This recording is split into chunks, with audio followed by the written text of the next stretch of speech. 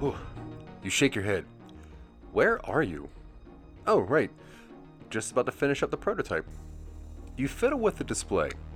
The device is so intricate that you had to buy another screwdriver, specialized, just to twist the screws. Just another one for the collection, you think, as you tighten the final seam. The complete headset sits in front of you on the desk. Its diagnostics flashing on your monitor. Something feels very familiar about all of this.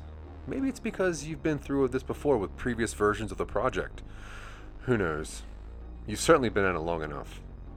The home lab is good enough for what you need. It doesn't compare to the university's facility, but after the mishap with the Neurolab's test rats, you aren't allowed back inside the building unless you want to deal with the police. Of course, you can still operate just fine in your garage, but it isn't ideal. Fortunately, your old lab partner took your side, so you aren't completely cut off. The frames snap into place and you inspect your work. At first glance, the device looks like a pair of glasses from a high school film project. Square frames with various wires and bits of metal poking out. 2 external power supplies which clip to your belt. Velcro straps extend from the temples like tentacles. It's not pretty, but appearances are something for the marketing team to worry about before it goes to mass production. You set the screwdriver down and pick up the headset. It's a little heavy, which makes sense considering the odds and ends bolted onto its framework. Your last prototype had enough wires poking out of it that it was like wearing a visor made of steel wool. The scabs it left are still behind your ears. This iteration is far more self-contained. Cable management was a skill you taught yourself when you built your first PC, and it seemed like it would come in handy to make sure the glasses weren't too messy. A few community college classes on introductory electrical engineering taught you how to hook up the circuits as needed. You turn the glasses over in your hand, and you aren't really sure what you expected.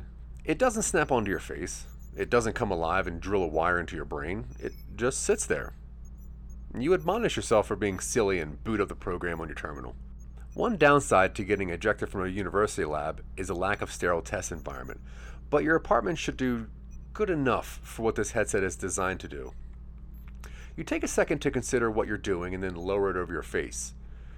The headset rests heavy on the bridge of your nose, and the metal is cool against your cheeks. You fasten the Velcro behind your head. It's still a little front heavy, but after tightening the straps, it settles more comfortably. The electrode's rubber is cool against your temple. You clip the power supply units to your belt, and you take a deep breath before you flip the switch. In the right lighting, the batteries resemble larger than average fanny packs. Not exactly a fashion statement, but they fit with the retro futuristic appearance of the headset itself. The glasses thrum against your face as diagnostics scroll down the screen on your terminal.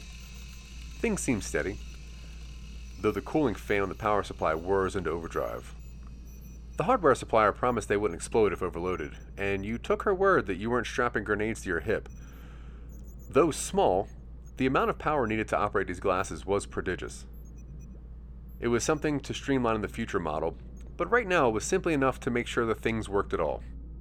Engaging neuromechanical interface, reads the bottom line of the diagnostic scroll. The electrodes on your temple heats up as your vision fuzzes slightly and the dizziness washes over your mind. But then the moment passes. Your sight sharpens again and the display flashes a green check mark in the bottom right corner. Okay, initial startup works, you think. Time to actually test its functionality. For as long as you can remember, you've always had trouble deciding which course of action was the most important at any given time. It first manifested when you were a child, a scrawny little thing, perpetually underweight compared to the other kids your age. Incredibly bright, as every adult teacher put it, after even a moment. Observing you at work, but unable or unwilling to prioritize what you needed most. What initially seemed like a lack of appetite was soon identified as an unwillingness to admit you needed to do something else besides work on whatever project you set your mind to. In human development terms, the ability to plan, focus, and execute multiple tasks is referred to as executive function. It's what allows people to prioritize tasks without distraction or impulse derailing their progress. And it's what lets people interrupt their ongoing projects if they realize they need something else. You never lacked executive function per se, but it was never something which came naturally to you. When you set your mind on a goal, you pursued that goal to its completion at the expense of everything else.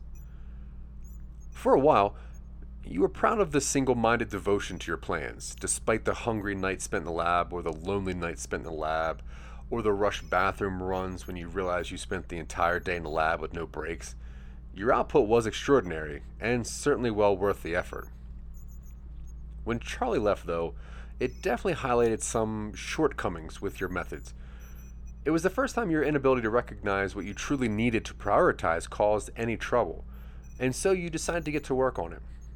Appeal was the name of a project, app.eal, an artifact from a previous iteration which would highlight environmental objects you desired.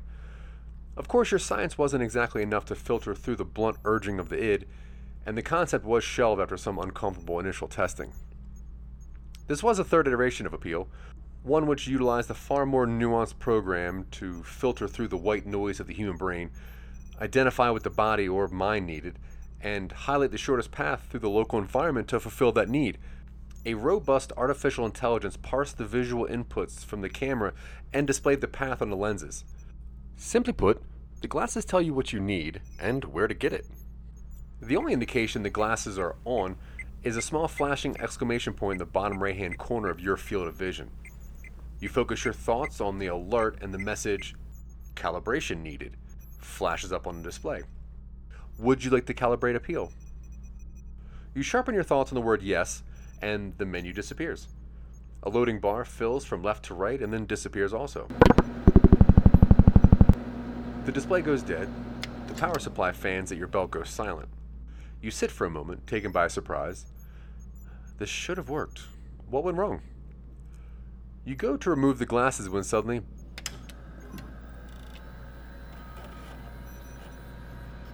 the power fans start up again and green wireframe outlines the surface in your garage lab. Identifying, the heads-up display says. And the green wireframe fades to leave an arrow on the ground. Wait, you think. It's clearly directing you towards something you need, or something you want, but it hasn't identified what that thing is. An obvious shortcoming in hindsight, you think, but something to be addressed after this test? You stand from your chair curious, and the arrow in the ground pointed to the alleyway between your place and the neighbor's. You disconnect the headset from your desktop terminal and the display fizzles briefly as it swaps to local processors. The power indicator says you have a good 4 hours before it needs to get plugged in. Perfect for a field test. Your lab door leads to the pathway which connects your garage side door to your driveway. Your 2014 blue Subaru Impreza is parked there, and the arrow leads you up to its driver's side door. Where is it taking me? You think as you get into the vehicle and key the ignition. The lens displays shift from an arrow to a GPS screen of the local area, and the directions of the map are a familiar route you normally take when you go on your hikes. Maybe Appeal was telling you needed to get out and have some fresh air. The weather recently was not very hospitable to outdoor activities, and though you've enjoyed your time in the lab, it was important to get out and about in nature sometimes. You reverse out of the driveway and follow the directions on the glasses lenses. I guess we're going on a field test, you say to no one in particular. A normal occurrence for you, now that you live alone. You consider the glasses, and a shiver goes down your spine. You hadn't expected the onboard artificial intelligence to have such a fidelity as to schedule its own field test. It's obvious now that's what you sought out to do, but to have the program sharpen to its focus so quickly catches the breath in your chest. You do your best not to drive distractedly, but the magnitude of the potential applications for a technology like this. If this tech has truly parsed out your desire for a test run and scheduled one itself, it was already a rousing success. Now you just need to see what it thought was an appropriate test. The GPS directions lead you to your favorite trailhead, a 2-mile out and back path up into the foothills outside of town. It's a beautiful sunny day, comfortable with long sleeves, and just bright enough that Appeal's lenses kept you from squinting too tight. The headset's arrow leads up the trail into the trees. You realize that you're ill-prepared for a hike and consider going back to your home for at least a water bottle, when the arrow on the ground shifts and loops, twisting back towards the trunk of your car. You frown and follow it and open your trunk. The lens projects a green wireframe over the contents of your vehicle and highlights an unopened plastic bottle you now remember leaving after a failed attempt at attending a pickup soccer game last week. Rapid response and adaptation to changing needs, you say under your breath as you retrieve the water bottle and shut the trunk. You remind yourself to review the code when you get back to the lab. This is far more than you'd ever expect from what is essentially a Frankenstein's monster of spaghetti code pieced together from multiple different sources. The arrow on the ground once more goes up the trail and you follow it. It's a gorgeous day, but your mind is preoccupied with the hardware on your face. If these first results are conclusive, then you've stumbled upon something which could dramatically affect human productivity in the workspace, or safety operations, or even recreation. You stop to pick up a stone from the trail. One of the trees nearby is laden with pine cones, and you eye one about halfway up the trunk. All right, we're going to knock that one out of the tree, you say out loud. You aren't sure if the glasses gain any benefit in calculation or interpretation from the microphone input, but you've included a microphone, so it bore testing. The arrow in the trail disappears, and a halo appears just at the end of your arm's reach. As you wind back to make your throw, the halo shifts slightly, but always just where you would release a stone were you to throw it. You lean back, aim, and throw the stone carefully to let loose just as your hand passes through the spot displayed on the lens. The rock sails through the air and strikes the pinecone's square center. Oh man, you say. Real-time adjustments and display for velocity, angle, and projectile weight. Your hand starts shaking slightly. Even the military doesn't have anything quite like this, at least not openly available. And you've built this in your garage. The potential applications... You continue your walk along the headset's arrow, but the possibilities occupy your attention.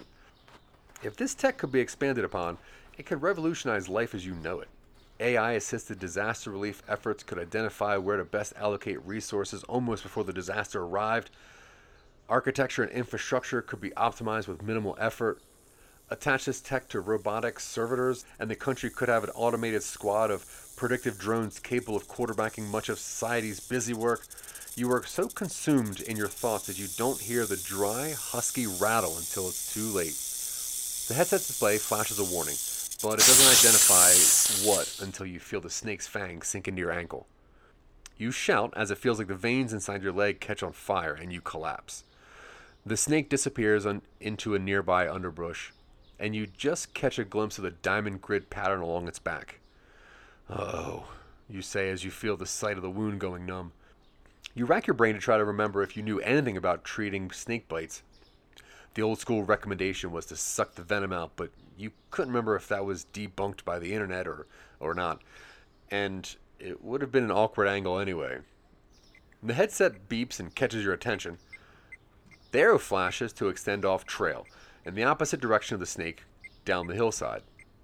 The green wire frame overlay appears and highlights a distant patch of plant life standing out against the arid mountain grass.